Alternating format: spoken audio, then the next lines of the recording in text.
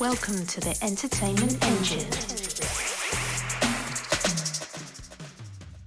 Welcome to Season 2 of the Entertainment Engine podcast. I'm Pete Moore.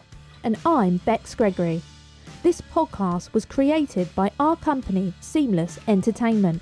We're providing in-depth advice and information for creatives pursuing a career in the entertainment industry. It's a great passion of ours, and we're looking forward to sharing our knowledge with you all. Each week, we'll be bringing our listeners some great entertainment facts and news, mixed in with special guest interviews from seasoned professionals who share their insight and experience of the business. You can listen and subscribe to the podcast on all streaming platforms so you never miss an episode. And what a bonus, it's totally free. If you would like to learn more about what we do, please visit our website at www.seamlessentertainment.co.uk. This week we have our first special guest for Season 2, and to kick off the new year we have Welsh-born singer-songwriter James Kennedy on the show. James is from South Wales, and as well as being a singer-songwriter, he is also a record producer and owner of the record label and music publishing company Conic Records. James was in the band Kai Shearer for over 10 years before they broke up in 2018 after releasing 3 albums. James has also released 4 solo albums with a back catalogue which includes prog rock, acoustic music, experimental electronica, alternative rock and pop. James has just released his latest album, Make Anger Great Again, a heavy alternative rock solo album with strongly political lyrics throughout, for which James plays all the instruments on his latest album, which he also produced. Then, on October the 18th, 2020, James had his first book published entitled Noise Damage, My Life as a Rock and Roll Underdog, published by iBooks. This book is a memoir-styled journey following his life as a band coming up during the crash of the industry and what it is like to be in a band that doesn't make it. There are thousands of rock memoirs about bands who do make it, but this is the tale of the unsigned, the unsung, and the unheard. James shares the magic of that first guitar, that first gig, and that first tour, as well as exposing a lot of industry scams and unfairness. James also writes articles on a range of issues from the music industry to mental health and politics. James is highly active online with a very large following with over 300,000 followers. So, let's take a listen to the conversation Pete had with James. Welcome to the Entertainment Engine today, and my special guest is singer-songwriter, musician and author James Kennedy. James, how are you today, my friend? I'm great, Pete. Thanks for having us, man. I'm really looking forward to having a chat with you. It's been a long time. It has been a long time, and I see you're part in the country in Wales, and how's Wales been over the last sort of weekend? Have you been up to anything fantastic? Obviously, with lockdown, it's been a bit difficult, I presume. Wales has been cold and dark, and I've been spending all my time indoors, which is where I normally spend all my time. So not a lot of difference for me with a lockdown, to be honest. The global pandemic hasn't really changed my life much because I'm a hermit by nature anyway. So, so have you been? One of the things for me, how have you been coping with, food deliveries, or has that really not bothered you? Have you been going to the shops, or have you been getting online sort of supermarket deliveries? How's that been working? Exactly the same as normal, really. We've got a supermarket around the corner, so I do my weekly shop, and nothing's really changed, for me. And I know that for many people it really has, especially people who've been struggling, with vulnerable family members or their work and things like that. So I've been very fortunate that I do what I do for a living, and that I can kind of work from home, and it's not really hindered my life too much.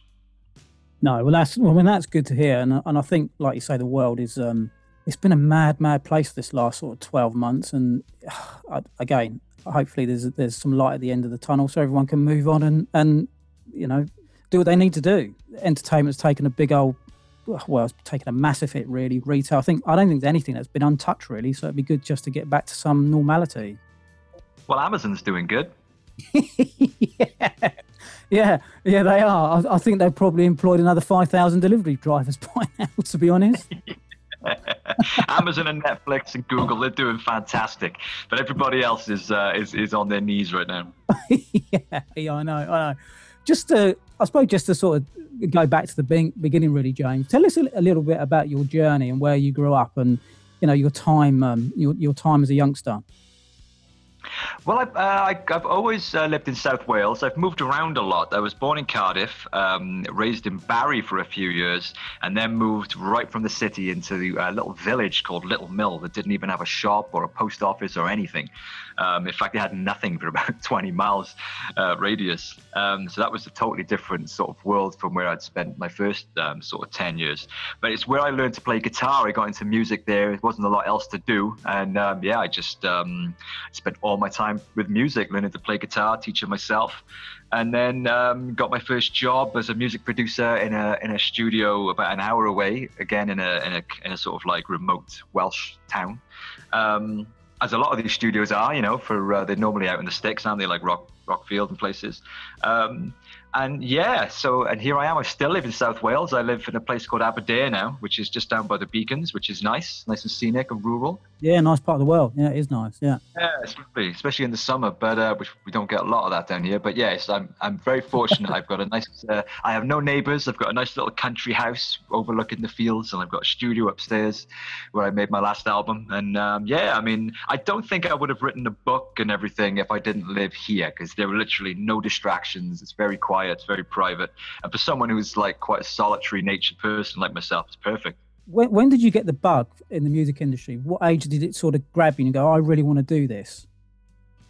I think as soon as I started playing guitar, I got my first guitar when I was 9, and my dad showed me how to play a basic blues riff. And as soon as I saw that, and as soon as I could play it myself, my brain just fired up. I was like, wow, yeah, I can't describe this, but yeah, I haven't felt anything like this. This is my new obsession, So it was my obsession until I was a 15-year-old. By the time I was 15, I could properly play. I was learning all the technical stuff, and I was playing in my first band. We were doing proper gigs around Newport in the clubs and everything.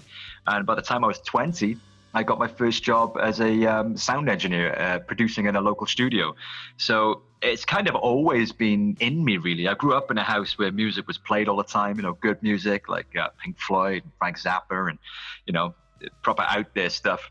So I was raised, I think I was raised right, so music was always in my blood, and I was always around it as a kid. And then, it's just always been my life, really. I haven't really had a so-called normal day job since I was 25, and that was only for 6 months, Yeah.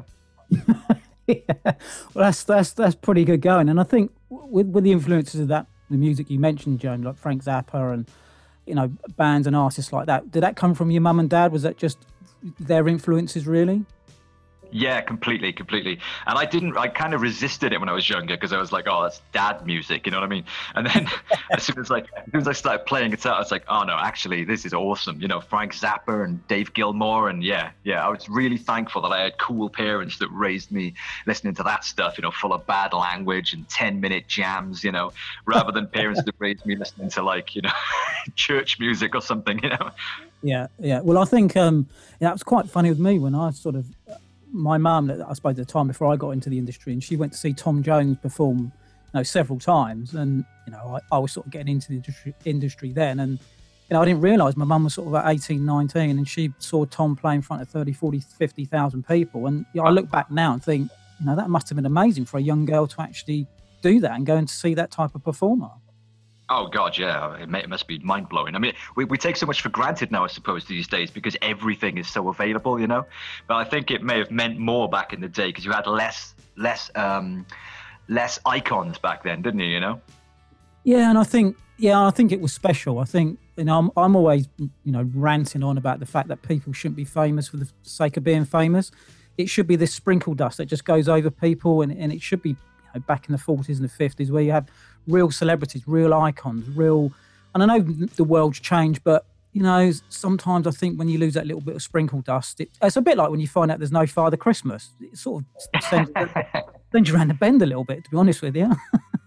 Yeah, and I think that's with the internet now, as amazing as it is, and all the opportunities and platforms that it gives to everybody, it is a kind of oversaturation thing now. There's no mythology, there's no mystique. Everybody's on Instagram, you know everything about everybody, and yeah, I mean, I'm all for it. I'm not sort of like I'm not one of those old school guys that moans about the good old days or whatever, and I think it's amazing. But yeah, there's a lot I think that's lost in the transition as well, though. You know, it nothing, like you say, you know. Things aren't as special anymore because everybody's famous now, you know? Yeah, everybody's got that 15-minute culture. And I think looking at, I suppose, you know, back in the day with the albums and the way albums were put together, I see you just released your latest album, Make Anger Great Again, this past September. And what inspired you for this album, James? And also, it's a great name, by the way, really cool. Like that. Oh, thanks, man. Yeah. Well, I think... You could probably quite clearly see in the title, the inspiration was our good friend, old Mr. Trump there. So I kind of hijacked his Make America Great Again for more sort of revolutionary means. But I wrote the album. I started writing it in December and I recorded it all in February. So this was pre-pandemic, and it was just about really everything that was going on at that time, you know, like Brexit and Trump and Boris and, you know, Corbyn. And, you know, I've always written political music, and I think it was just most of the stuff I've written about in the past has been quite lofty. You know, I've talked about like globalization and things like that, like big global issues. But with these, it was much more. They were much more immediate issues, things that were happening in our country at that particular time, rather than global issues. And yeah, I was just, why aren't more people angry about this? I felt like we just become so used to it that I just couldn't get my head around it. So I was like, you know, we need to do something about this. Why, you know, it's like from the film The Network. I'm mad as hell, and I won't take it anymore. It was that kind of sentiment. And it just came to me. I like, make anger great again. I thought, yeah, that's awesome, because, you know, we can steal Trump's kind of motto and repurpose it for our own use, you know. But then I picked up the master disc for the record on March the 20th, the day that they announced the lockdown. So I think the frustrations and everything that happened then during the pandemic with people realizing, you know, the government don't care that much about them. And that coincided with the Black Lives Matter protests and the police brutality thing, and, you know, the anti-lockdown protests. And the whole world seemed to be going, you know, everything I was saying on the record, like, why, you know, let's make anger great again. Let's rise up and do something about it. Within a few months of making that record, the whole world had changed and everybody was on the streets. You know, it was by the time the album came out in September, people were like, oh, this is about Black Lives Matter and all this sort of stuff. And I was like, no, I wrote this months ago. Yeah, and I think, again, James, it always amazes me how the power of music can actually send a message to people. And sometimes when you are angry, you know, it's probably like me, when you sort of relaxed and chilled and nothing really sort of, I wouldn't say bothers you, but the universe doesn't really want to know. It's when you start to get angry and fed up with the way the world is, and you start growing up. And unfortunately, when you get beyond a certain age, you actually see the way the world is, and it is what it is, and it's either frightening or scary, or you just think that illusion of, you know, Father Christmas isn't there, and, you know, it is a big bad world, and sometimes you have to make a stand. And so I think that's a positive thing to do. Thanks, man. Yeah, I think anger can be, it's a motivator, isn't it? You know, I think directionless anger, you know, like a rebel without a cause, well, that's no use to anybody. But I think there's nothing wrong with having a bit of fire in your belly and thinking, no, you know, that is wrong, and I oppose that, and I'm passionate about it, and I'm going to stand up and be counted, you know? And yeah, you know, we're all guilty of apathy. I was, you know, apathetic for many, many years. You know, you try everything, you protest, you campaign, and, you know, you get ignored, and nothing ever happens. And it's easy to get cynical and apathetic. So I think, you know, a little dose of anger now and again is a mobilizer. It gets you out of your seat and gets you back out into the streets, you know? Yeah, it makes you feel alive. And I think it like you say, it puts that passion and that fire into your belly to say, look, I'm not going to take this. And how many times do we see people where, I suppose one of my sort of, say bugbears, but I suppose it's an interesting thought as well, James, is where you go into a meeting, you have a conversation with somebody, you get on really, really well. You come out of that meeting or that discussion with that person or those people, and you think this is going to change the world. What happens? Nothing. 3 weeks goes by, no one turns your call. They're too frightened to say yes. And if they do say yes, they lose their job. And you think, why did I have that meeting? What were you saying at that time? Was it because there was a file up your backside, or you're scared of losing your job? And that's what really sort of gets on my nerves quite a bit. Oh, that's music to my ears, man, because I've been in that situation hundreds of times, and I've just, I've given up now trying to figure out what it is that goes on in those situations. Like 1 minute you're the hottest thing someone's ever heard of, and everything you're saying is just in alignment with what they think, and it's going to be exciting, they can't wait, and then you get home and you never hear from them ever again.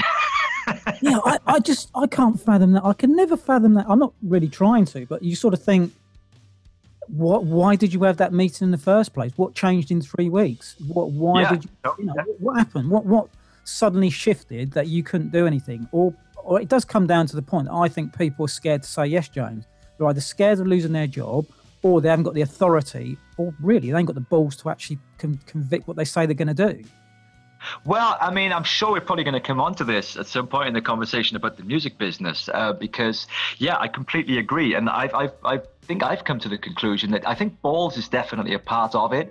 And I think vision, like one of my biggest bugbears with this business, and I'm sure it's true of many others, is just the safety aspect. Like, nobody's prepared to take any risks. Like all the classic albums and some of the biggest artists, nobody would take a gamble on them when they started, and it when it blew up, then suddenly they became legends and icons who nobody could get enough of. But I feel like that I've experienced so much in my journey here is just that complete lack of imagination in this business. You meet with these guys, you give them a very good proposal, and my band, for example, we had several albums of good music that was always really well reviewed in all the mainstream mags.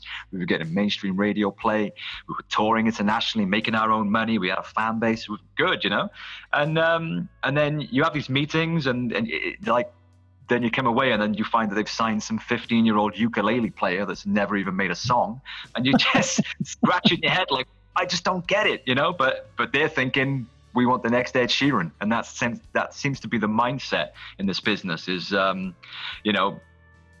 someone somewhere takes a risk on the right person and it pays off, and then everybody else in the business is just trying to replicate what they think that person did, and it just becomes a copycat syndrome. Yeah, no, I agree. And I suppose staying the label, for a second, James, I know you've got your own label, a music publishing company, Conic Records. How long have you had the label, and was it to promote your music, or is the label support and publish other artists? How was that sort of structured and set up? Well, we started the label in 2010. The band had been going a few years before that, and going by what I just said, we didn't have any luck with any labels or anything like that. So we decided to stop wasting our time going to meetings and chasing the carrot, and set up our own label. So the band set up Conic Records in 2010 to put out our first proper commercial release. So it was pretty much set up just to represent ourselves, really, just so that we could actually be a functioning band rather than a band that was trying to get a deal. We could actually be a band that had records out and was doing it, So yeah, and in the next 5 years, then we released sort of like, must have been about 5 albums, I think, of my band Kaishira and my own solo music. Yeah. And I think it might have been about 2014 when I decided to expand it into a publishing operation, because I was getting lots of opportunities through the label that didn't really fit for my band or my music, particularly with Sync. And, because I was writing hard rock music with swearing and stuff, and it wasn't really advert friendly. And I started to think, well, it's a shame that these opportunities are coming in. I can't do anything with them, but, I could give them to somebody else, So that's when I sort of doubled down on expanding it into a publishing thing, and actually approached a pile of other publishers in different territories and set up networks and relationships there.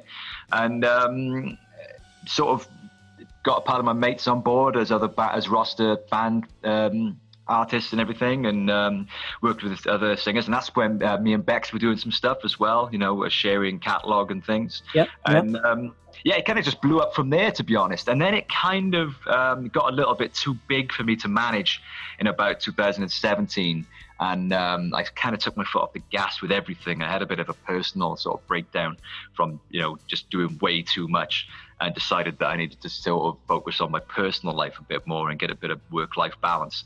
And it kind of fizzled out then for a few years, but I'm rekindling it now, and it's still very much active. I still get loads of opportunities and stuff. The sync side and the publishing side is my experience of that has been very different to my experience of the label side. Yeah, I mean, not funny hearing that, James, but it's also interesting and refreshing because I've seen quite a lot of people going into the sync side, and obviously on both sides with the label and sync are completely different. And I mean, what's your take on both sides really? What have been your experiences? It's a very different culture. I find dealing with publishers and sync people to be very pleasant. And I find that people in the label side, I'm not sure why this is, tend to be still very much stuck in that old school rock and roll debauchery kind of mindset, where it seems very much about, the rock and roll ride and the gigs and the women and all that. That seems to be my experience of it. Whereas music publishers tend to be a lot more pleasant. They want to meet and have a cup of tea and, Yeah. It's very different culture. Yeah, no, I agree. And I think also as well, do you think it would come down to the fact that the publisher is actually the custodian of the song? So they have a lot more sort of aligning with the songwriter and the creators, that they got a bit more sort of, I suppose, they understand you a lot more than maybe the label, because the label was just, for me as well, it's just a bit like a train for the next act come along. But the publisher does have far more longevity, and sync as well is really the new label. Would you sort of agree with that? Yeah, I think you're definitely right in that. And I think that also the publishing and the sync side is a much more financially stable and secure part of the industry, rather than the label side, where I think you've got to hustle a lot more on the label side, which is where I think you get a lot of these guys who are wheelers and dealers, and they're blaggers, and they're on the scene, and then 1 minute you're hot and the next minute you're not, and they're off making a new deal somewhere else. I think you've kind of got to fight for your scraps a lot more on the label side, whereas on the publishing side, exactly like you said, the ownership of the song, that's where the most of the money gets made.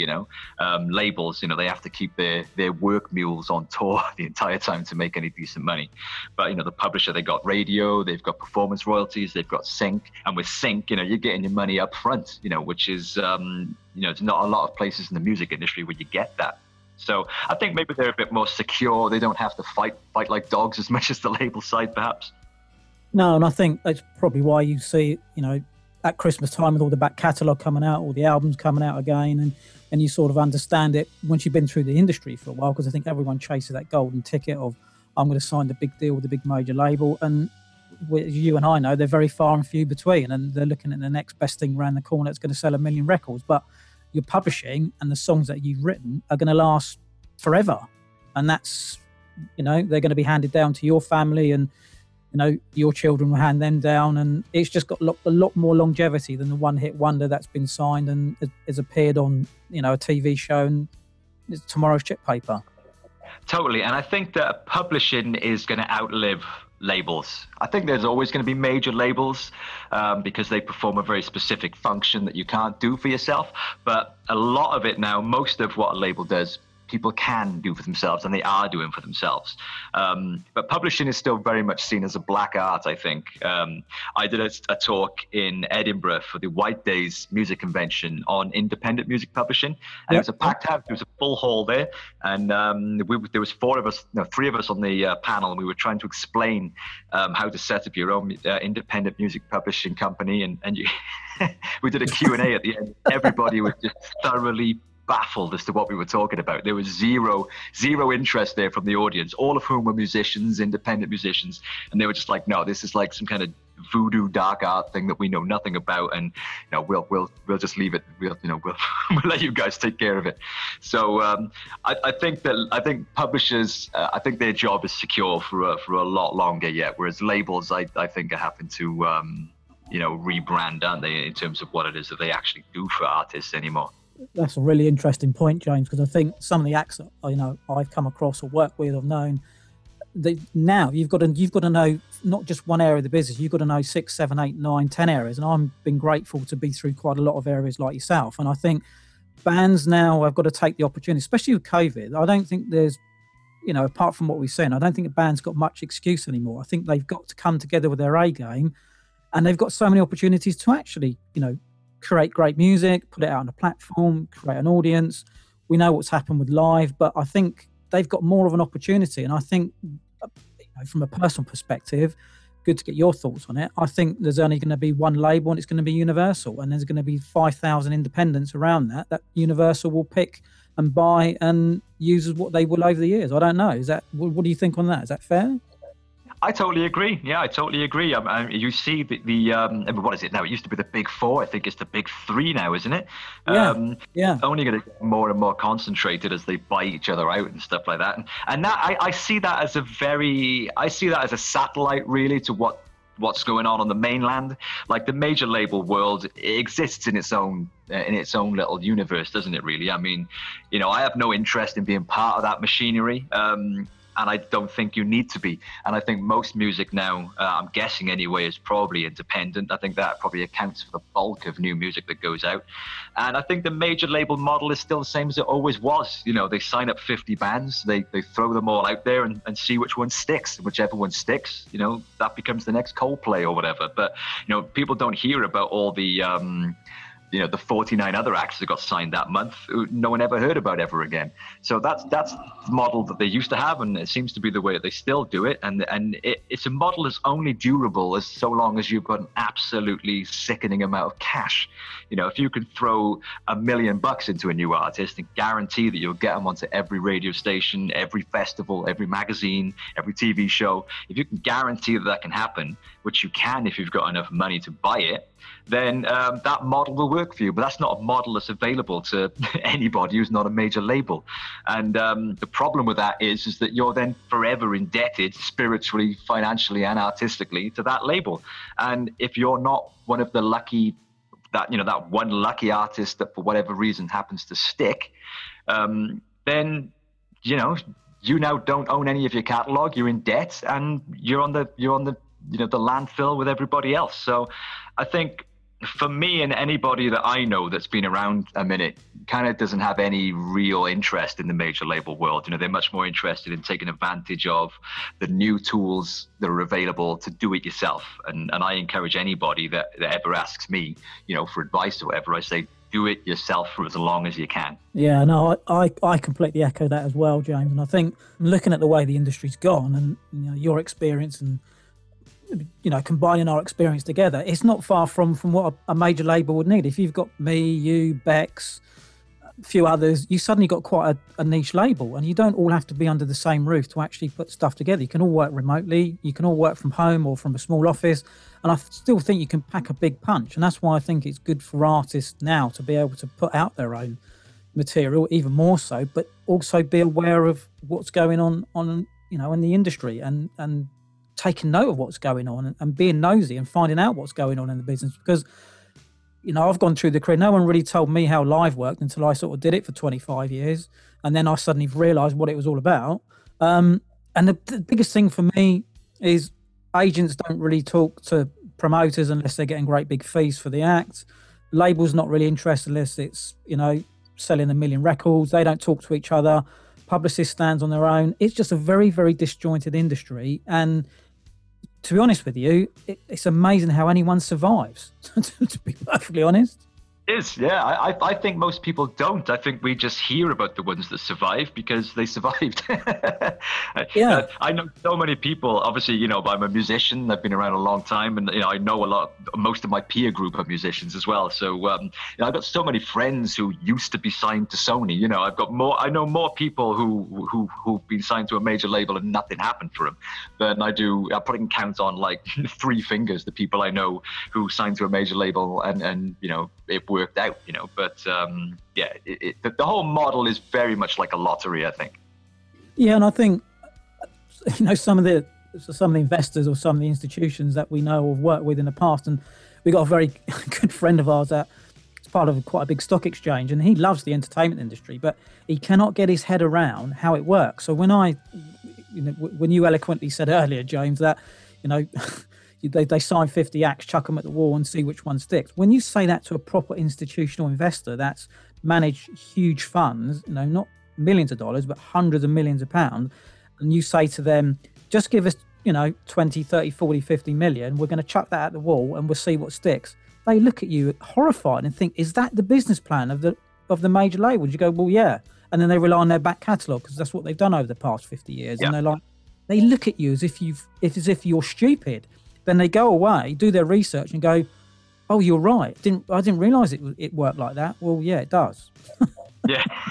Well, I think the music industry, I mean, I don't know, but I'm guessing it must be fairly unique in that sense because, yeah, I mean, in any more traditional or normal kind of industry, that would just be an insane way of doing things. And the music industry, to me, yeah, that's why it's taken me so long to wrap my head around it, is because it doesn't make any sense. It's a very strange way of doing things, and it hasn't changed, you know, it hasn't changed. And it is one thing that, yeah, it bothers me, coming back to what I said earlier, because, you know, there's a lot that gets lost in the mix there, you know, like vision, talent, innovation, you know, progress. It's just, you know, they haven't really changed with the times, and they don't need to, because their model is very much, yeah, we've got a ton of money and we'll make it all back somehow.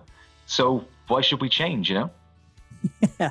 So it begs the question as well, James, is the people that are actually at the big corporations and the big labels, I suppose, really, do they really know what they're doing anymore, or is it just a case of just throwing it at the wall and seeing what sticks? I don't know. I don't know either. I mean, and I'm sure they're very talented and very experienced, but again, I think that everything they do exists within their own island, the major label world. And I think that there's a complete and utter disconnect between the major label world and the rest of us. Nothing the major labels do affects me or anyone I know in any way whatsoever. We're not interested in getting on Radio 1 because we know that door is closed to us unless you're on a major label or you happen to just get lucky one day. And, you know, I've been played on Radio 1 several times, but it was only through luck or the fact that one of the presenters was Welsh, you know, or something like that.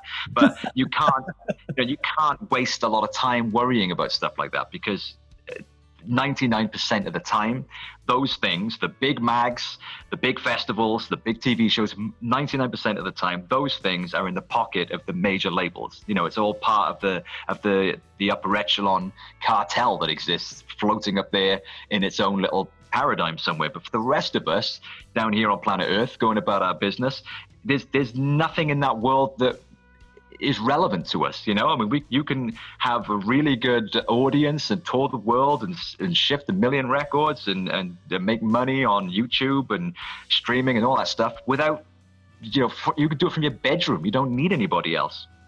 No, you don't. And I think, how strong do you think the indie sector is at the moment, James? And do you think it will get, you know, better, weaker, or do you we'll see a lot more music coming into the marketplace? How do you think that's going to go? I don't know. I mean, it's got its own challenges. Oversaturation, I think, is a problem because, we now all have the tools to make our own music and get it out there and promote ourselves. But the problem is, you know, everybody has access to those tools. So now it's just complete oversaturation, and quantity doesn't necessarily mean quality, you know? So I think the problem with the indie sector is definitely, how do you get heard? You might be good, you may be working hard, you may be doing all the right stuff, but how do you get heard above the noise of absolutely everybody else in the world who's also doing the same thing? Yeah, no, I think, again, I agree with that, and it is very difficult. I mean, having worked in the indie sector, you know, a long time like yourself, and been on some of the panels and worked with some of the governing bodies, I always used to ask the question of, you know, how is everyone going to hear above all of this? Are they really going to get anywhere? What is this music exactly going to do? Or is it just a case of having another glut of, you know, indie musicians that earn nothing and they're just running around for 10 years, you know, chasing their tail, really, thinking, what am I going to do for the next 10 years? Yeah, it's so hard because there aren't really any answers out there either. I mean, if somebody could come along and say, right, definitely do this, and then you'll definitely, you know, achieve this result. And, you know, that just doesn't exist. I think everybody's journey is different. You know, I've made a lot of mistakes. I've done everything that the book has told me to do, you know, and none of it worked out. And I've had a lot of successes and a lot of awful failures.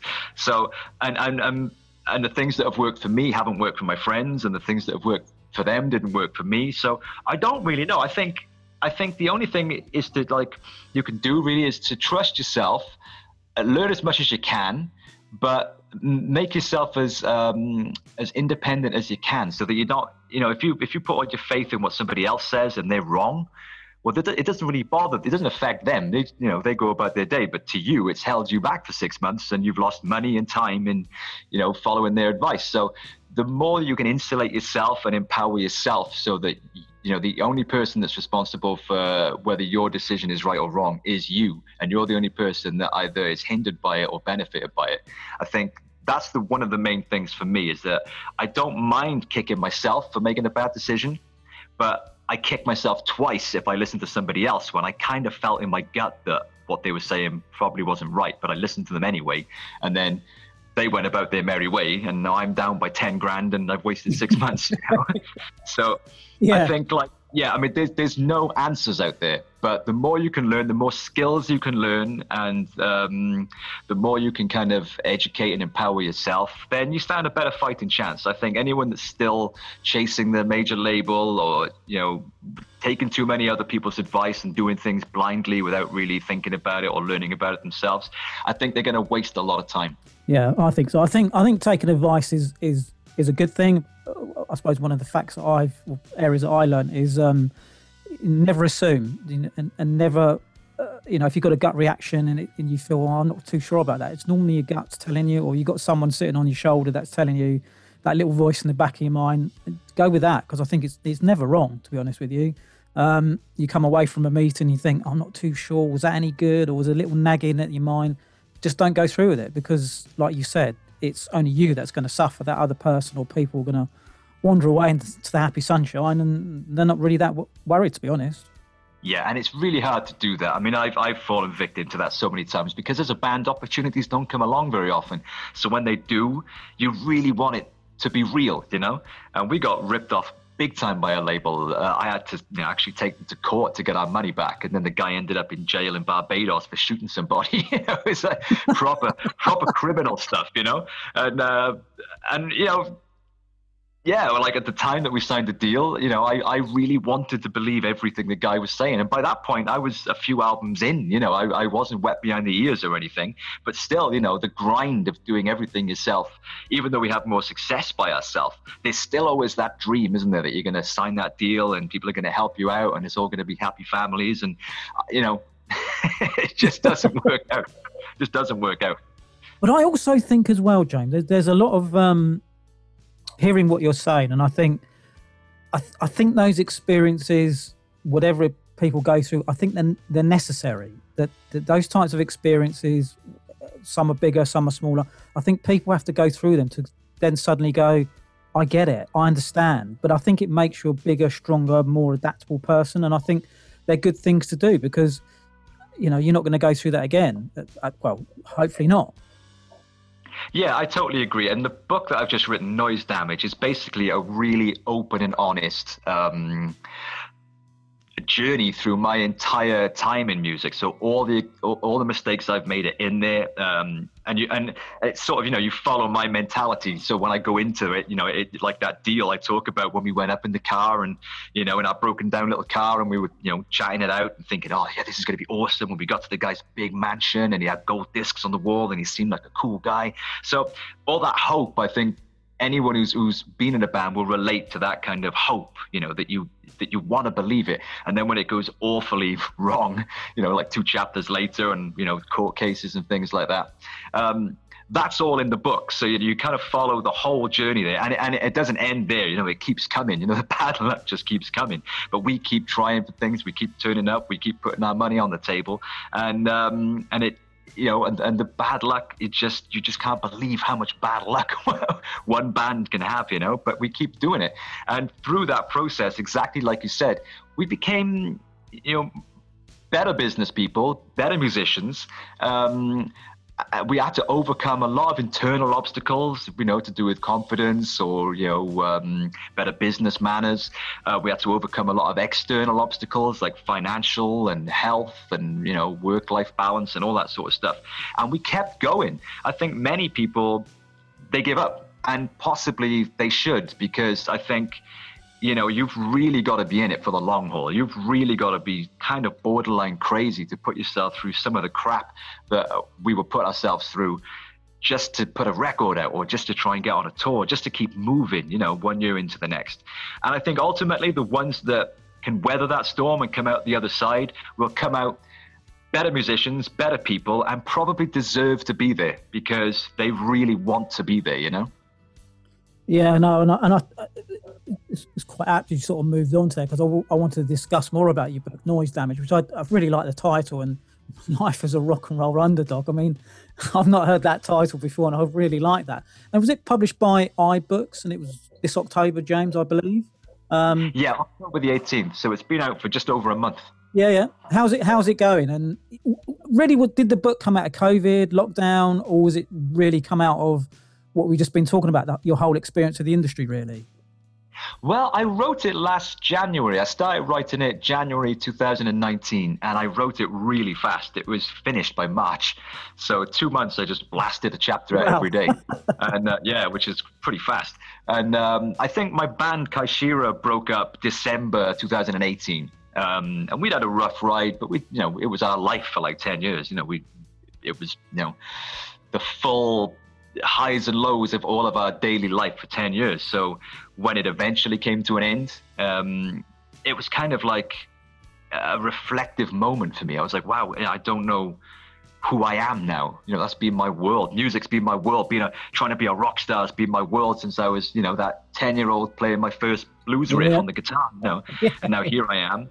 I don't have anything else. I don't even have any money. I still live with my parents. It's like, this is my identity. This is what I do in the world. So I was just very, it wasn't my choice. The band broke up in a kind of unsavory way, as they often do. And I didn't really have any ambition to write a book, but I think that was just all that kind of existential stuff that was going on in me. I was thinking, right, well, man, I've done a lot of stuff, but does any of it mean anything now that it's all over, And I really don't know why I started writing the book. Like I said to my girlfriend, can you remember the first day that I went in and started doing this? And she said, yeah, but you never talked about writing a book or wanting to write a book. You just went in and started doing it. And that's my memory of it. I've never wanted to write. I love reading. I love books, but I've never had any ambition to write. And it was never a decision. I just went in, started doing it, which is very bizarre. So I think it may have come more from just where I was at in my life, questioning, who I was and where, what my life was now going to be moving forward, and trying to make some sense of everything that had happened. And I think perhaps it was maybe just more of a cathartic, journalistic thing for myself. And as it started to turn into a book, and I started to realize, actually, there's a lot in here that would benefit other musicians and would be interesting to non-musicians, to give them an insight into what we go through, that I started to think, actually, that I should maybe try and get this out. So that's when I approached publishers, and luckily within a few months I had a publishing deal, which I think for most writers who've like been to writing college and written a few books and can't get them published, they probably hated my guts right now listening to this. But the whole thing was easy, man, for me. After the slog of being in my experience in music, I wrote the book in 2 months, and I had a publishing deal by April. So it was very probably just beginner's luck, I guess. Well, and maybe as well, James, because you got all that experience and knowledge behind you wasn't actually talking about something you don't know.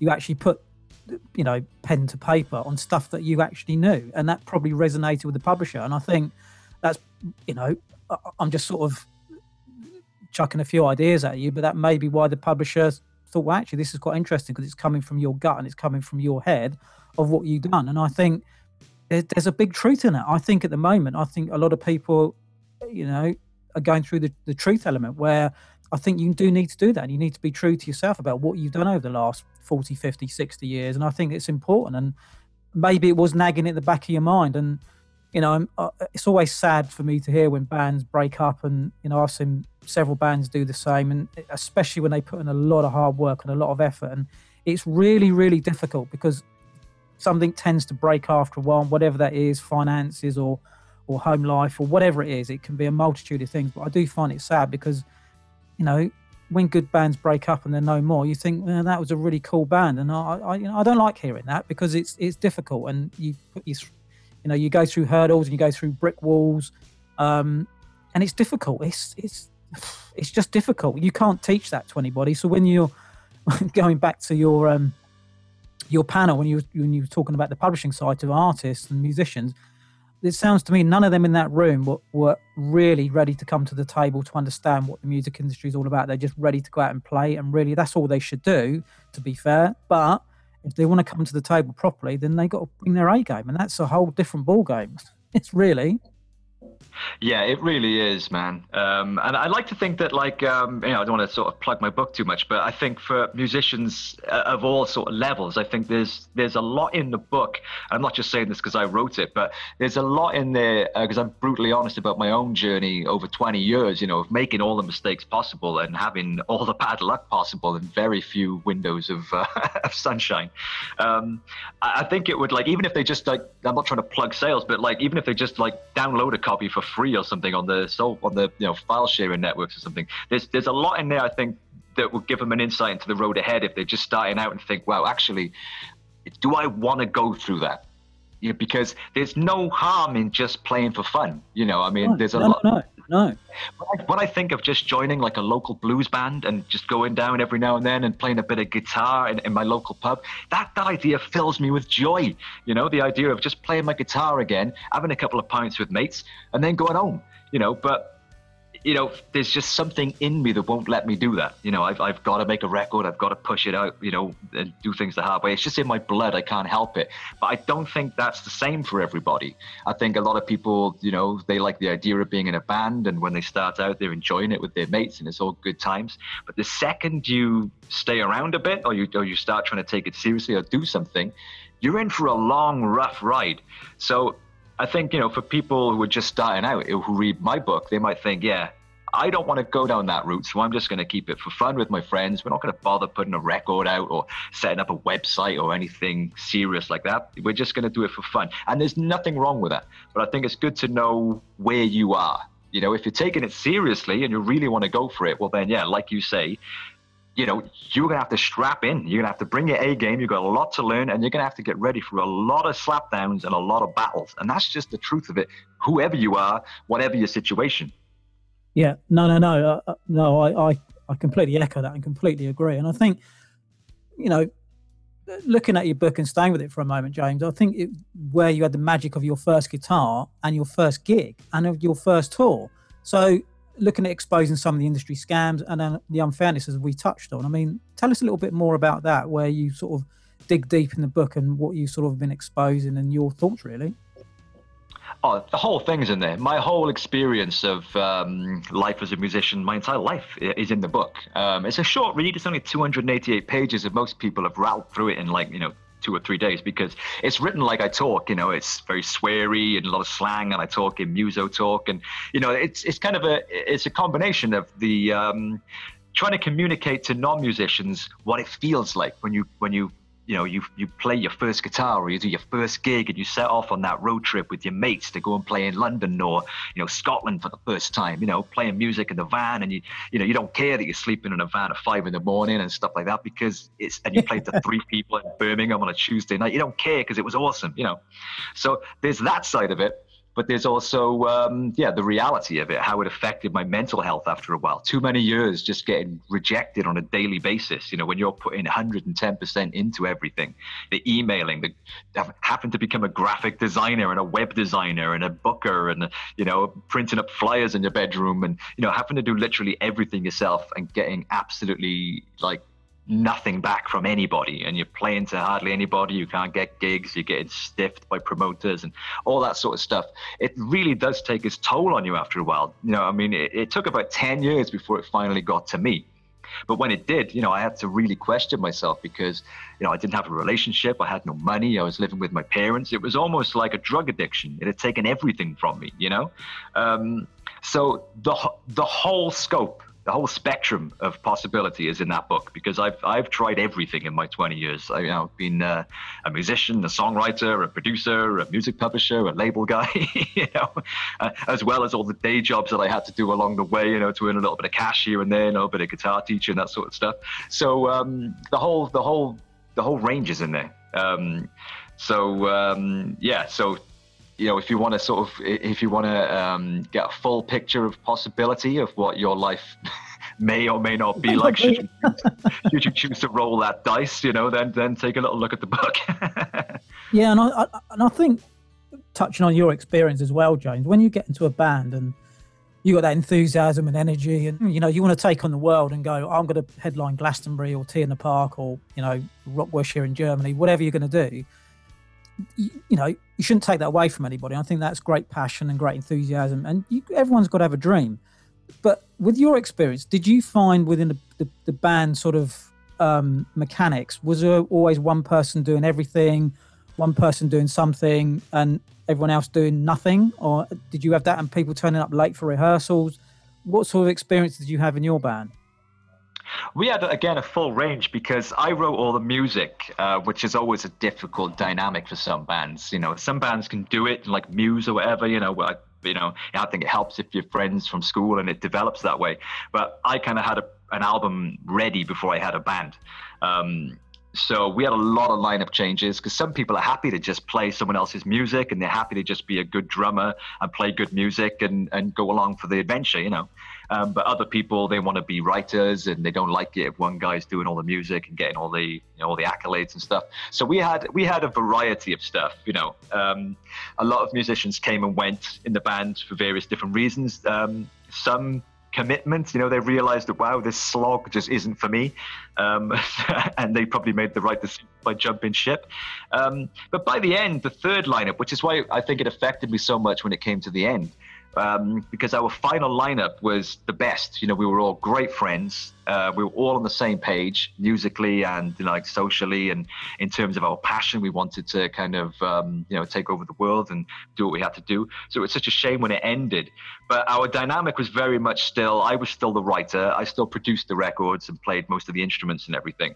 But I was lucky by the end. I had a sort of group of guys that were cool with that. And in terms of the mechanics of the band, I still pretty much did most of the legwork, because I think I felt conscious of the fact that these guys are playing my music, so it's only fair that I do, I've got the complete artistic control, so it's only really fair that I do the bulk of the legwork as well to try and do something with the band.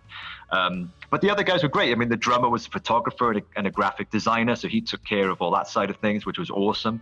The bass player was really good with admin and didn't mind getting on the phones and doing emails and things, so that was great. So we had a good little unit, everyone kind of stayed in their lane, and things were working out. But for us, it was just the eventual kind of aggregate of all the stuff we had to deal with kind of just ate away at the fabric of the band after a while, and that's where we ended.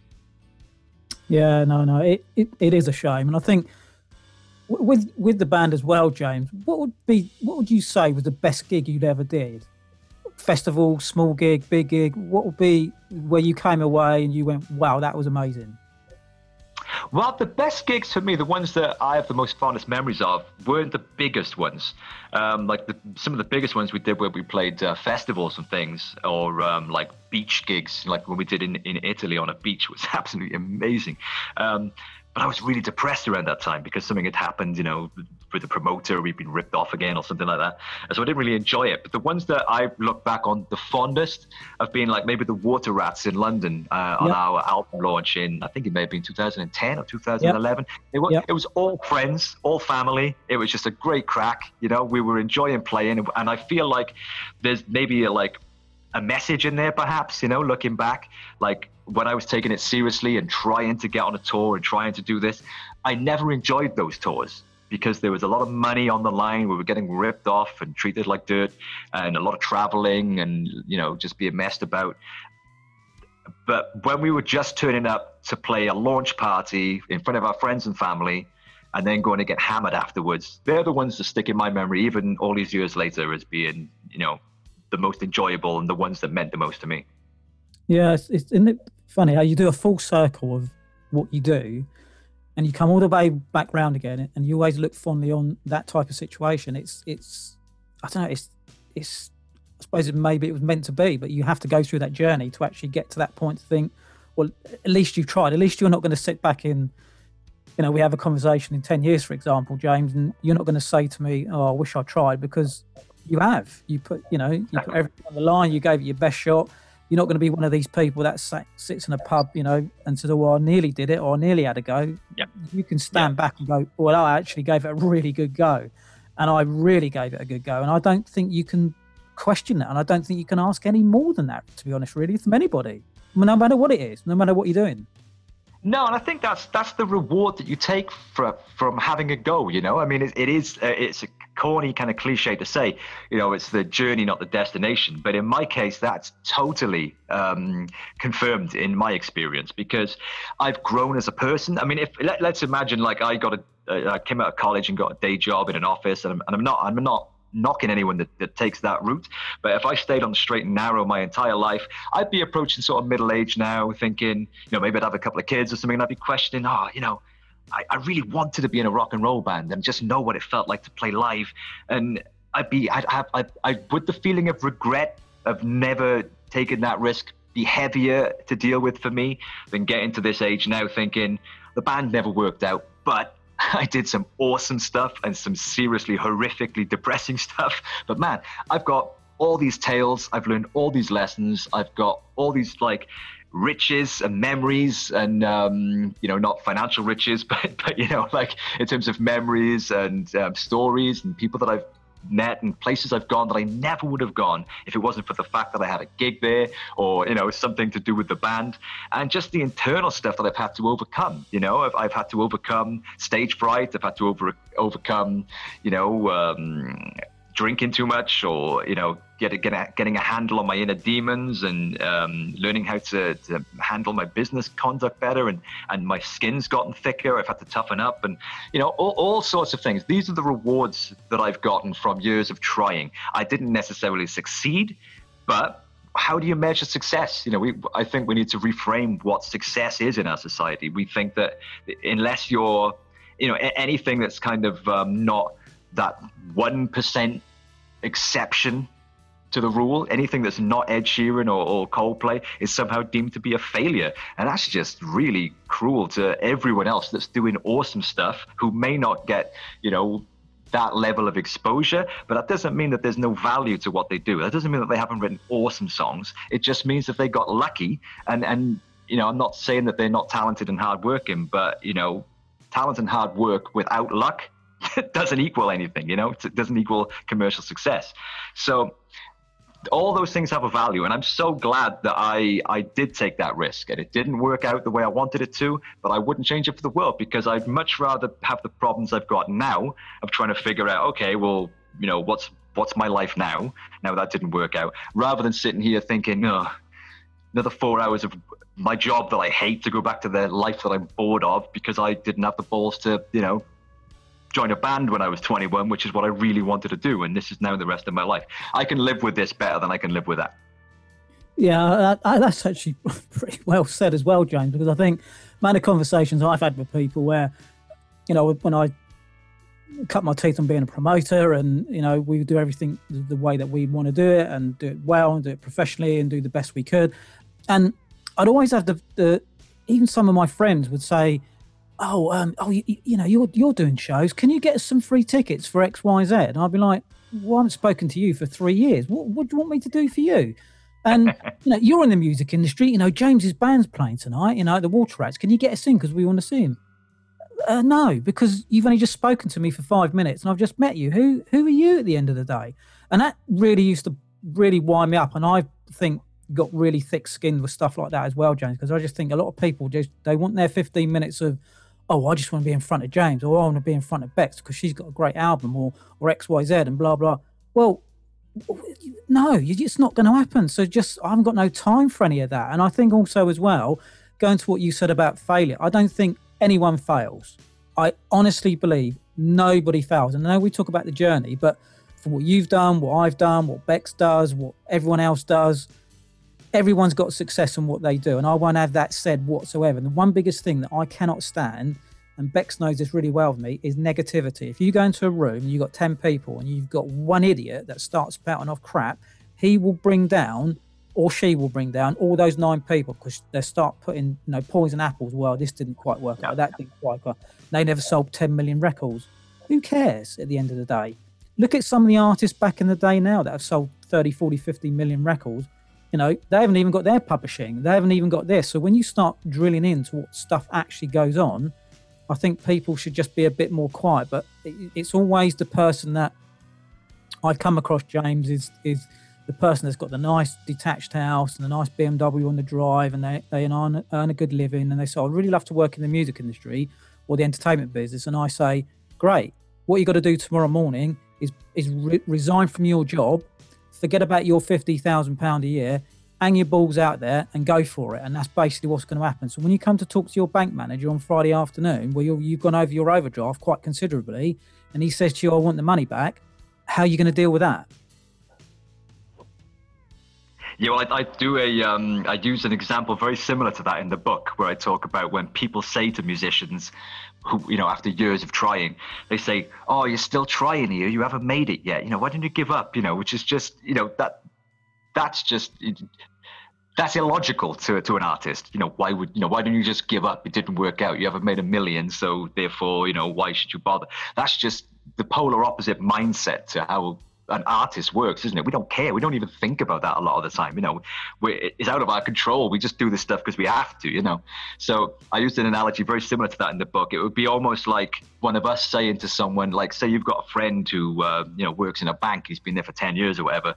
Nice guy, earns good money, you know, no problems. He's got a very respectable, you know, 9-to-5 job, no problem. But it'd be like you saying to him, oh, you're still working at the bank then, Steve? You mean you're not running the bank yet? You know, you mean you're not head of like global operations yet? You haven't worked your way right to the top 1% slot. I mean, are you still trying then, you, Steve? Why don't you give up then? Why don't you jack it in and do something else? Because it's not working out. Because you're not right up the very top of the industry, you know, that means that, you know, you failed somehow. And we hear that a lot as musicians. You know, it's like, oh, you're still having a go with you. It's like, well, I'm not having a go. This is my life. You know, this is what I do, regardless of whether you think it's successful or not, because I'm not on the X Factor, which, you know, that's not my world, you know? No. And I think, again, coming back, I think everyone's got their own success in what they do. And I don't think there isn't any failures. And I think, when did you sort of, with the band splitting up, James, and everything that you went through, when did you sort of realise? Did you sort of wake up one morning and thought, oh, I've had enough of this? And, you know, did you go and talk to somebody? Did you have a good support network around you? Because I think that's one of the biggest things that I found with some of the musicians I've worked with, is they've been thrown into doing there's one act I toured and did a lot of stuff with, and they did some big shows for 2 or 3 years, and they got plucked from obscurity and then started doing some big stuff. And unfortunately, one of the band members, you know, he went down not a great path, but it's difficult. So did you have a good support network around you? Would you be able to call upon that? I did, but I didn't take advantage of them, really. I was living with my parents, who were awesome, by the way, you know, really supportive, never pressured me to get a proper job or anything like that. They loved their music, and they were seriously cool dudes, and they still are. But I lived with them, and I was very closed up. I felt a lot of pressure. I felt like this is my baby. This is my, you know, big idea that I've started here. I've got to make it work, you know. So yeah, I was very hard on myself. Like, my parents didn't know I was going through a lot of the stuff I went through until they read the book. You know, most people think the book is hilarious, but my parents found it quite upsetting. They had no idea that I'd done therapy, that I was seriously depressed, that I'd considered, you know, ending it a few times, you know, my life, that is. And I was drinking every night, you know. I haven't had a drink in 2 years because I had to stop, because my relationship with drinking is I associated it with sadness and depression rather than something that I would do, you know, for pleasure. So it really took me to the lowest depths, this pursuit, you know. And it was only when I hit the floor, when I got to the lowest point possible, where I had that existential crisis, where I had to almost peel that layer of skin off and shed skin and be reborn to a certain extent. I had to realize, okay, this hasn't worked out, but that doesn't mean that it's over, and it doesn't mean that I failed, and it doesn't mean that I made a mistake. It just means that this is the way my journey's gone, and there are good things about it and bad things about it, but I can't continue to let it eat me away as a person like this anymore. I've got to get some balance. And ever since I did that, things have gone from better to better for me. You know, I've released 2 of my, you know, best most successful albums and a book. I live in a nice house now. I'm making more money from my own music than I ever did before since I stopped trying so hard. And I think that's an important lesson, which is also in the book. It's like, you know, you are still a person and it can't take everything from you. And, you know, I was unaware of the amazing support network I had around me because I was unaware of everything other than the band. I was neglecting my family. I was neglecting my relationship. I was neglecting myself. And there's no need for any of that. You don't need to let it get to that point. No, no. And I think, you know, with your mum and dad finding out, didn't know what he was going through until they, you know, came onto the book. I mean, that must have been a massive shock to them, really.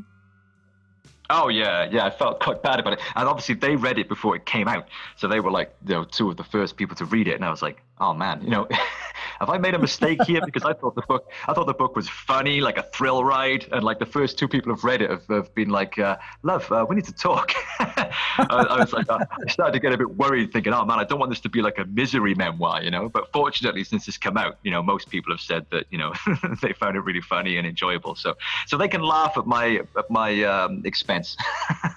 Well, and your mum phoning you up every day asking if you're okay. So, are you coming around tonight, James, for a bit of dinner? You know, just making sure, because mums do that. You know, mums do that with their sons, and they want to make sure you're all right. But she probably highlighted a bit more, saying, "You come around tonight for your tea or something to eat." Blah blah blah blah. Oh, you know. Yeah. Well, they've realised now how little I like to ask for help, so they're always checking in now. Like, you need a hand with that? You know, that's what we're here for. Ask us. Okay, mum. Okay, yeah, I get it. I think with your albums and the book you've launched, James, and all your experience, you've got quite a big following online. Do you get many questions come in online from social media, people asking you stuff, and are they going through any situations with their band? Do they sort of call upon you now and you're becoming more of a, what's the word, an agony aunt or sort of an advisor? How would you typify that? Yeah, I mean, I've always had a bit of that. I mean, I'm in musical circles, so, you know, I often get, you know, questions from friends who are like trying to set up a label, or, you know, now at my age, you know, they've got sons who are joining their first band and stuff, and can I help them out with this? And, you know, even today I was helping my nephew out with some recording stuff. So, I mean, I've always kind of done that. But yeah, with the online thing, that's definitely kind of expanded out now. But I don't get as much of it as you'd think. I mean, most of this stuff on Twitter is where my biggest following is. I think I'm over 300,000 now. But most of that is just because I'm quite chopsy on Twitter and opinionated. So most of the messages and things I get on Twitter are people just people who want to argue with me. So what sort of arguments do you have? Do you sort of like react to a post and it starts from there? Or do you put stuff out that you want to get a reaction to, or is it, you know, how does that work? No, I'm very naive when it comes to my social media, because I do have a large following and I do forget that. Like, I just post things and then I end up being quoted in the Daily Mirror or something. Like I commented on something that Johnny Rotten said about Trump the other day, and you know, that got me a lot of heat. So all the old Sex Pistols fans were coming at me, and then the next thing I noticed, I've been quoted in a magazine. There's a big picture of Johnny Rotten's face with my tweet next to it, and I was like, I keep forgetting that people do actually see the things that I put out, you know. Piers Morgan's come at me. We had a bit of a spat. I was quoted in the Daily Mail for saying something about Morrissey. So I don't do it to get a reaction. I just say it because they're my opinions, and I see something, you know, online, and I join in the conversation. But I forget that I do have quite a reach on there now, so it comes back to bite me quite regular. Yeah, that's quite interesting, because people could turn around and say, well, oh, James is just doing it to sell more, you know, to sell more books and sell more albums. But, you know, you're just doing it because you're obviously just commenting on something and it comes back the other way. So I don't think it matters what you do this day and age. There's always someone that's watching. It really doesn't matter what you say. Like, I could say on Twitter, hey guys, have a great day, love you loads. And then somebody will comment saying, oh yeah, well, it's not a great day for the kids in Rwanda. You know, it's like, you know, you literally can't win.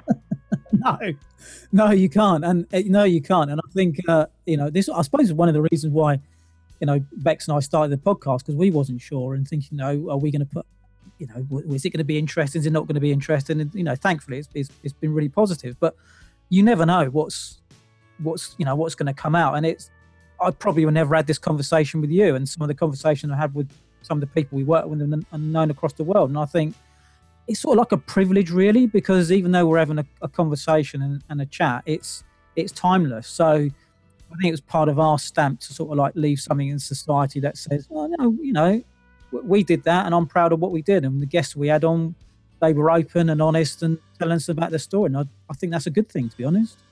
Totally, yeah, totally. I mean, being part of the conversation is awesome. And I love social media. I mean, it's the same as it's like a pub, isn't it? You know what I mean? like most of the people in there are cool, and then it only takes like that one or two dudes who you don't want to get cornered with because they're irritating. It's a bit like that. But I'd much rather have that. And I'm happy that like 100 people call me all the names under the sun and things like that. I'm happy because, you know, I don't care. I can join the conversation. I've got a platform to share my views. Some people agree with me and some people really don't. And yeah, there's a kind of a freedom to that, you know? Well, that's like anything. You go into a supermarket and buy a certain brand of something you like. Not everybody's going to like it. So I don't think there's any issues with that at the end of the day. And I think everyone should be able to say what they want to, really, you know, to a point, because everyone's got a view. And I don't think that should ever be taken away from anybody, really. No, I'm all for it. I'm quite a staunch anti-censorship minded type person. You know, I mean, you can't see anything on the internet, and you know, that's obviously one of the downsides to the internet, you know, with protection of you know, children, and you know, not proliferating, you know, hateful sort of views or violence or anything like that. But it's a difficult balance in how you moderate that stuff, because it could become a slippery slope, can't it, you know? I actually got stung by that myself when I released the video for The Power, which was the first single from the new album. There's no swearing in it or anything like that. It's just a typical revolutionary rock song, you know, rise up and take to the streets, comrades, that type of thing. And I made a video for it during lockdown, which is just me performing in the house next door, and a pile of stock footage of like protests and things. And YouTube took it down the day after it went up. It went up in July, so it was like not long before the US election, and it wasn't long after all the riots and the protests and things. So I think it was quite sensitive at that point. But yeah, YouTube took it down, and then Facebook wouldn't let me run any paid ads or anything on it, so I couldn't promote it that way. So I'd effectively been censored. You know, my video was, you know, to all intents and purposes, banned from YouTube. They've put it back up now, but I spoke to them and they said that I can have it on the platform, but I can't promote it. So it's just sitting there now, you know, which I thought was really odd, because I'm not inciting violence or hate or anything like that. So I think that there is a very scary, slippery slope. So I'm kind of divided as to how I feel about what should be censored, or should anything be censored at all, because that just opens up the floodgates then to you know, to people having their music videos censored for having stock footage in it from YouTube. Yeah, and as soon as you put the video up, it came down straight away. Was it a day, a couple of days, or was it instant? I think it was the day after. I put it up, and then I immediately set to like promoting it then, you know, posting it all over the place and things, and then you know, went to bed, patted myself on the back, you know, for a good day's work. Look forward to seeing what people think tomorrow, you know. Yeah. And then I got messages from people saying, no, I can't click on the link, it's not working. And I went to click on it, and yeah, it was just saying this video cannot be displayed, or whatever it said. Basically a big black box where the video should be. And I sort of like emailed YouTube, which is hard to do. They don't make themselves easy to contact. And yeah, I think it went back up, and then it came down again. And then I tried to promote it with a paid sort of boost, and then that was rejected. So I kind of appealed the rejection. And then that's when I actually got an email from them in person to say, yeah, we've rejected this because, you know, I think they said, we've deemed it to have shocking content. I think it was something like that. The word shocking was in there. So I spoke to them. I said, what's so shocking about it? I've got the footage from within YouTube. And they had a real problem with the footage of the Colston statue coming down in Bristol, because there's a bit of that in there. And that was that was one of the clips that they'd flagged as being too shocking. So which I thought was crazy. You know, I mean, you know, if I was in there promoting, you know, Nazism or something, then I could understand. But I was just using stock footage, and the context of that wasn't one of incitement to violence or anything. It was just in there, you know? So, yeah, so I think it's a very slippery area, the old censorship. Yeah, I think it is. And I think social media is there for a purpose, and I think it's positive. It's being able to, you know, connect people, provide a message. But I do agree there is a bit of a fine line, and I think sometimes it is difficult. You know, especially with someone's art, it's difficult to get across someone's art sometimes, and people don't understand it, or that if it's not gone through 10 censorships to actually make it, you know, right, that's going to happen on this particular channel because it's after the watershed. But then again, most people can access anything anyway now, so it's really, really difficult. So I do agree. Really, it's you got a bit of a backlash for doing something that you just wanted to do, and you sort of paid the price for it. Yeah, I think the arbiters of it now are unfortunately private companies as well, who can do what they want. I mean, they can take down whatever video they want on YouTube, and I think that's the difference. That people say, "Oh, you've been censored, you've been banned." Well, not really, because I consider that to be more something that the government does, where this was just a private company deciding we don't want that on our site, so we're taking it down. And that's the problem, is that all of these platforms, Facebook, Twitter, YouTube, Instagram, they're all private companies. So it is a form of censorship in the sense that they're moderating what content gets heard and what views get heard. But at the same time, they're fully within their rights to do it. So it's a strange area. Touching on that subject as well, James, it does sort of beg the question as well, is, me and you, we're going to put a new album out and we go and put it on social media, Facebook, and we put it on on the streaming platforms. Do you really have a chance to actually make it if you wouldn't sign to a big major? Because, like you say, they all own the same company. They've all got shares in Spotify. They all own YouTube. So it does beg the question sometimes. You think, do I actually stand a chance of doing something, or should I just, try my best? And you're blocked every which way you go. And I think partly because the bigger companies are just scared of letting go of the reins, because they know if they do, the floodgates will open and it's, say, a free-for-all, but it's going to be more of a level playing field for everybody. Yeah, I mean, the way that I navigate that really is I just stay true to myself. As long as it's authentic, then I don't mind. Like, I said some things online, which I regret saying, but I meant it at the time. I didn't say it for provocation or anything like that. I know that was my view at the time, and then I changed my mind. So for me, as long as I feel like I'm just being true to myself and the things that I believe, and I'm putting, as long as my art comes from a place of authenticity, then I can stand behind that. So for me, having the freedom to just be myself, to say what I think, and to put out the music I want, when I want, how I want, that to me is important. And I think I take that for granted now, as someone who's always done it that way. I think if I had a major label, I think they'd take my Twitter account off me. So they'd be like, Yeah. you can't, you've got to consider your brand. You can't say this. You've got to say that. You've got to support that cause, right? Because that's fashionable right now. So you've got to wear a T-shirt by this cause.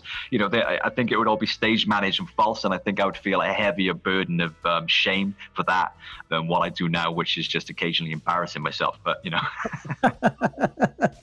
Well, yeah, exactly. I think we've all done that, I suppose, through our life. And I think that's never ever going to change. I think, what would you say is the best resources that have helped you on your way through the industry, James, through the music industry, all the ups and downs? What's the best resources that's helped you to get to this point? For me, other people, I guess. I haven't really had a lot of mentors or helping hands or leg ups, but when they have come, they've come in the form of other people. I've had advice from people who've walked the walk before me, whether it's in the industry or touring or production or anything like that. The biggest resources for me, outside of my own experience and grafting and just figuring it out as I go, have been other people. Some people have been very good to me. They've given me good insights and information and tried to hook me up, even when things haven't worked out.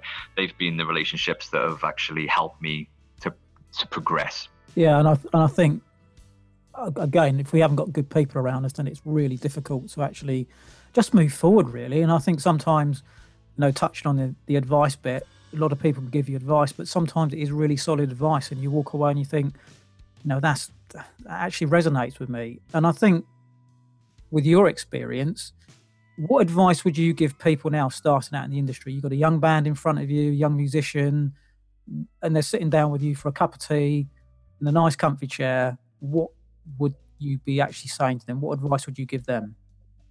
I would say at this point, with the industry the way it is, do as much as you can by yourself for as long as you can by yourself. When the labels then come a knocking, you're in a better negotiating position because you've already got a fan base, you already know how things work, you know a bit about the business, and you've got leverage. I think you don't need I don't think the default decision needs to be anymore like it was when I first started. Right, we've got to get gigs, we've got to do whatever we got to do to get the attention of the labels. I think forget about that. What I'd say to everybody is do as much as you can by yourself for as long as you can, because all the tools are there. They're free. You can record things cheap and easy now. You can record things at home. You can put it out there and promote it yourself. All the tools are there, which is awesome. And never before of artists and musicians had that power. So it's not easy. There's a lot to learn, and you are going to lose a lot in the trade-off, but you are going to be able to keep moving if you do it that way. And then when opportunity does come, you are going to be in a much better position. Yeah, no, I think that's sound advice, and it's coming from, someone that's had a lot of experience and what you've been through. I think, young bands now should sort of, take heed to that and listen to what you're saying. And I think, take that in the sort of bank it in their mind. I think that was really good, solid advice from James. And you want to take it to the next level, then you could, give them even more advice. So I think that's sound, to be honest with you. If you could change anything in the music industry, I know this is the big question, James, but if you could actually change anything at all, and what really annoys you, past and present, what would you do? What would you change today, past or present, really? I think it's a tricky one, because the main problem with the music business, I think, is the fact that it's a business, and I think it's that classic conflict between commerce and art. So. Coming back to something I said earlier, one of the main bugbears that I've got about it is the lack of vision, the lack of imagination, the lack of real understanding for art and what really makes a musician and a fan, what really gets their blood going and what makes them tick. It is run too much like a business, that kind of, throw 50 bands at the wall and then, shovel money into the one that sticks. That seems to be the mindset. And I know running the business side is a separate talent to being a musician, and they don't necessarily need to understand each other's lanes, but I think for me, if I could change anything about the business, it's that the business side would be more made up of people that have more understanding of the mentality of an artist rather than the mentality of a shoe salesman who just wants to shift as many units as they can. Yeah, I think so. And I think having a mix of different people and got different skills, I think makes it for a better environment for everybody, really. And I think some risk taking. Yeah, it is. And I think if COVID's taught us anything, maybe it's to reset the button and actually look at what we're all doing, to think, okay, how am I going to navigate my way around this? And one thing that I do think is important, but also I think pretty good, because of what's happened in the world, which is terrible. But one good thing, in my opinion, that's come out is that people are watching Netflix a lot more, they're watching Amazon a lot more, and they're downloading a lot more music, James. So it's probably a good time to actually put albums out there, singles out there, and actually connect with fans and give them something to cheer about. I think so, yeah. And independent artists they're at an advantage over the major label acts because they control their own social media. They don't have to get permission to do a live stream or run it by the PR brand rep or whatever. They can just, and a lot of these major label artists don't even, control their own pages or content or anything like that. So it's independent artists have got a big, massive opportunity at the moment to get on there and dominate where major label artists can't. Because as soon as the live scene opens up again, that's it. We're back to the big boys owning the show again. They're going to be the ones. All the big major touring bands are going to be taking over the whole space real soon. So there's an opportunity now for independent artists to to sort of push their way in a little bit, whilst the major label artists are sitting around wondering how to work Twitter because they've never been on there before. Yeah, and again, that's another interesting point as well, James, where when live comes back and the big festivals come back and the big acts start touring, it always intrigues me, the fact of some of the meetings that I did back in the day, and labels weren't really interested in touring, they weren't really interested in live, but now they know exactly what fees big acts get paid. They know the merchandising revenue is absolutely astronomical, and they see it as a big payday. And I think it's another area where the labels are starting to maximise as much as possible on on all of that side of it, and the acts are losing even more money. But I think you're right. I think live is where it's at. Live is where it always will be at, and I've always maintained. It'd be good to get your thoughts on this as well, but I've always maintained for any band, if you go out and you tour and you hone your craft and you perform and you really do your apprenticeship on the road and you do a killer performance, anything can happen from that, because at the end of the day, whether you're one man and his dog or you're playing in front of 50,000 people, you will kill that performance and then opportunities will come from that. Yeah, I think live is definitely somewhere where the for want of a better phrase, the men are separated from the boys, you know what I mean? It's like, it's all very well being awesome on YouTube, where you've got a perfectly stage managed, environment where you can kind of do 15 takes before you put your video out. It's all very well having the comfort of a live stream, and all those things are awesome. I'm not knocking any of those things. But, when it comes to playing live, that's a different ball game, And I think that definitely separates where your long-term classic artists are going to be crafted from, and where the people who are much more internet sensations are going to be. And I think in terms of music, live music is never going to go away.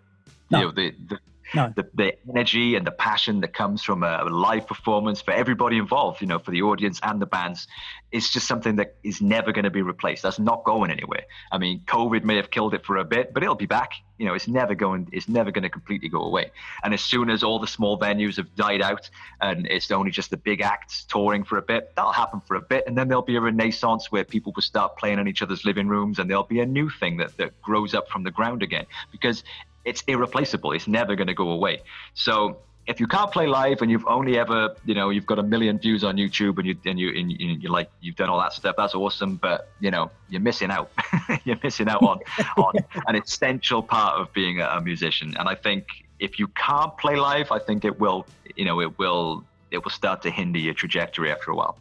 Yeah, I that's coming from, yourself, that's been there, done it, wore the t-shirt. And I think it's really important. And I think, if they hone the craft and, they're playing in front of one person and they build up to play in front of, big support tours or big festivals, then they know why they're there. And I think they've had an education, and like you say, they're missing out. And I think a YouTube sensation is a bit different to someone that's actually doing a 50-date tour across the UK in front of one man and his dog, and then gets the opportunity to play in front of 10,000 people. Oh, and it makes you a better musician. I mean, when we went on tour with Snot, we did a month around Europe, 10 countries. And the first date of your tour, if you compare the performance to the last date of the tour, it's like a different band.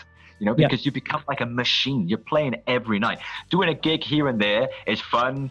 And it's better than nothing, but you don't get that momentum that you get as a band where you're doing it every single night. Every night your stage show gets a little bit better, a little bit tighter, a little bit more fierce. You get to be a better front man. You get to wind the crowd up more. You get better. You get sharp by doing it, not by reading about it or watching videos about it, but by doing it. And you can rehearse yourself to death. I mean, it's all very well being the best band in the rehearsal room, but as soon as you get up on stage where the monitors suck and the sound is terrible and you're playing through somebody else's amp, can you do it then under those circumstances? It's like playing live makes you a better musician, and there's no other way around it.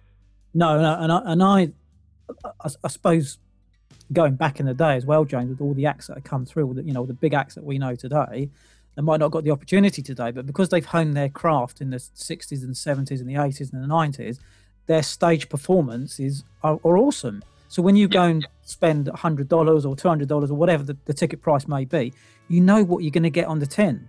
When you go and see the act, whether you like Coldplay, U2, David Bowie, Prince, whatever, Michael Jackson, you know what you're going to get, because you know that act is going to put on an absolutely stunning live performance. It's just as simple as that. And it's not about, getting 10 million views on Instagram. Yeah, great. But wouldn't you rather play in front of 250 people in the Water Rats in London and every single... Because I used to say to bands, if you go and do that, 20 people, 50 people, I guarantee you, people will buy your album on that night. You'll have 10, 15, 20, 30 sales. It used to prove to me every time. Band will say, what do you think we will sell? You go and do a great performance and perform really well and be really nice to your audience and be respectful, you will sell albums. And some of the acts, some of the unsigned acts, James, that I worked with or knew, they would do a gig and sell 100 albums a night. Literally, £7, £8. And they would phone me up and say, well, we've just done £1,000, selling our album. Well, yeah, hello. What did I say to you? Yeah. It's because the connection is so much deeper. I mean, there are people that I love that I've never seen live, and I watch their videos on YouTube over and over again, and there's a value to that, and it's awesome that we've got that. But there's been bands that I've hated, and I've seen them live, and I've come away transformed. Like, oh my God, that is my new favorite band. It's just something about seeing a band doing their thing up loud with the kick drum hits you in the guts. There's nothing like it, man. No, there isn't. I think that's why I got involved in the industry. Loved live, loved just going to watch different bands play, all different genres. And I think, it ends up becoming in your blood, and you walk away thinking, I was really, really inspired for that. And if you was just say, James, if you was back in your band today, or you was writing another album, who would you most like to collaborate with today? Who would inspire you to sit down and say, I'm going to write a new song, and I'm going to write an album? Or even going tour with? Who would inspire you today? I'm a massive fan of Sia, the singer. Chandelier Girl. She's my favorite singer. I absolutely love Sia. Her voice just does something to my to my physiology. I think anything she sang on would just immediately make it amazing. So I would love to write a song with Sia where she could sing, and I could just take the back seat, you know what I mean? And I would love that. Well, let's make that happen, shall we? I'll pick up the phone, you have a conversation, we'll get it done. Okay, well, I'll leave it with you, Pete, right? You can pull some strings and no pressure. Do you know what? My ethos is, if you don't ask, you don't get. Don't get. So I've asked, so I'll await your call. And with everything you've been through as well, James, and the struggles, the ups and downs, with your spare time, what do you get up to in your spare time, really? And especially what you've been through. Did you find any new sort of hobbies, or did you take up walking, or what sort of things do you do when you get the chance? All my activities are quite solitary, really. I think I've always been that way. As a kid, I was very much like that. I like building my own toys out of Lego and creating my own comic books and stuff. And I'm very much the same way now. Reading, I'm a massive reader. Perhaps that's why I found writing a book so easy, is because I read so much. I've got to read. I love watching Bollywood movies. I'm addicted to them. I watch one every night, and considering they're about 4 hours long, that's no mean feat. So that's about it, really. I exercise every day. I'm pretty clean living. I don't smoke or drink. I'm quite boring, really. And I am a bit of a workaholic. I mean, I get up about 6:30 and I work all day on my various things. And downtime for me really is, a little bit of reading and watching a Bollywood movie. That's about it. No. Do you exercise in the morning? Do you sort of get up in the morning, exercise, or do you sort of any other part of the day? What is your sort of day routine like? Be the morning. When I was really, really into it, I would do a few miles before breakfast jogging every morning. And that was when I was super shredded. I had a 6-pack and all that sort of stuff. And I was really counting every calorie and taking it real seriously. But I was really depressed at that point. That was when I was at my most unhealthy mentally.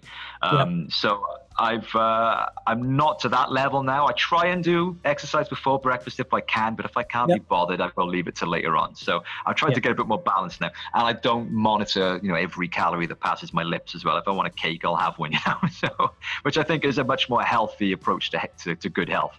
Oh, absolutely. I think getting out in the fresh air, doing a bit of exercise, eating what you want, having a balance.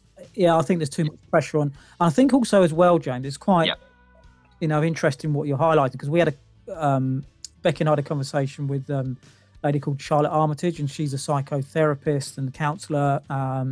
She's an agent as well, so she looks after disadvantaged actors. And it was really interesting to talk to her about the way that mental illness has affected people and the way that she can protect people and help people. So I think what you're highlighting today as well is that anyone can go through it. Any one of us can, have all different types of problems throughout their life. And I think it's good to highlight, because I think if you don't talk, you don't know. And I think talking is probably one of the best healers you can have, because at least you're portraying who you are, and you're connecting with people.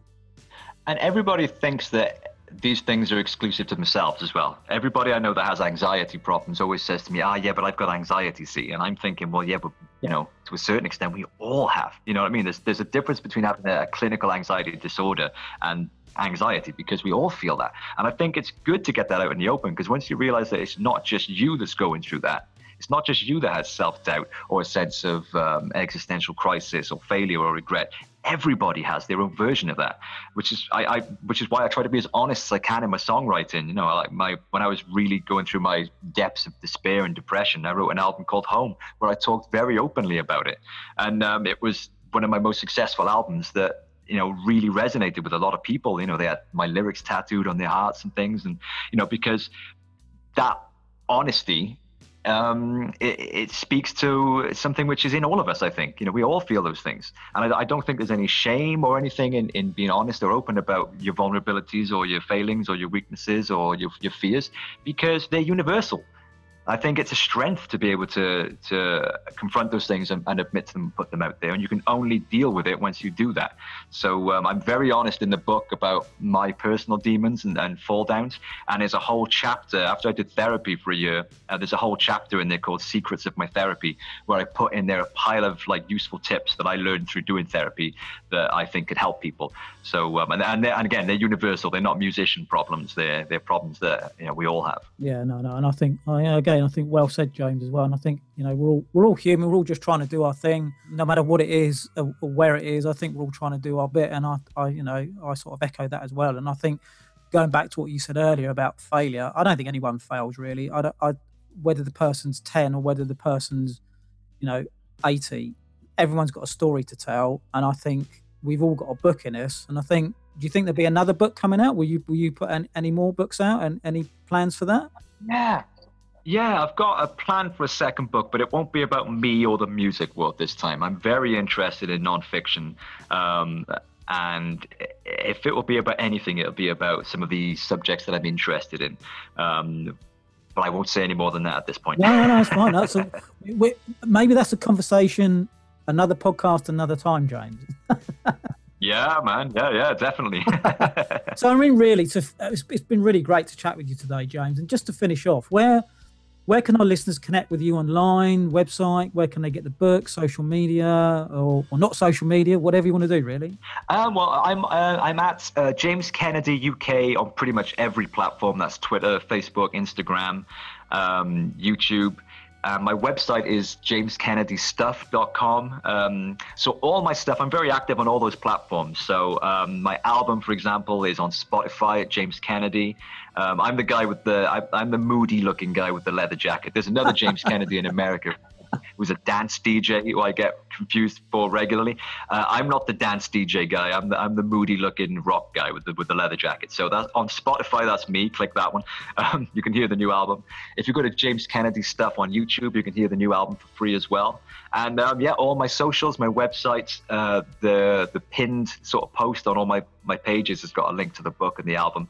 And there's free chapters online and stuff as well that you can link to and on here on YouTube. So it's pretty easy to find my stuff. Check it out and come and say hi. And for anyone that's interested in anything to do with the music industry and the personal journeys of the people within it, even if you're a non-musician, definitely check out Noise Damage. I'm not like trying to nudge you to buy it. You can steal it or borrow it or whatever you want. But I'm just happy that people are reading it, and I'm interested to see what people think. So check it out. No, that's fantastic. And I think really it's been a real pleasure to talk to you today, James, and thanks for your time. Thanks so much for having us, man. It's been a great chat. I've enjoyed it. Well, that's all for today's episode of The Entertainment Engine, and thanks for listening. Join us again next week when we talk more about the entertainment industry and delve into the music streaming area. Plus, we will have our question of the day and music and movie facts for our listeners. It would be great to have your feedback on the show, so you can always drop us a message at any time. We would love to hear from you. So make sure you subscribe to the podcast on your favourite podcast platform so you never miss an episode. Thanks for listening to the show, and remember to all stay safe. The Entertainment Engine.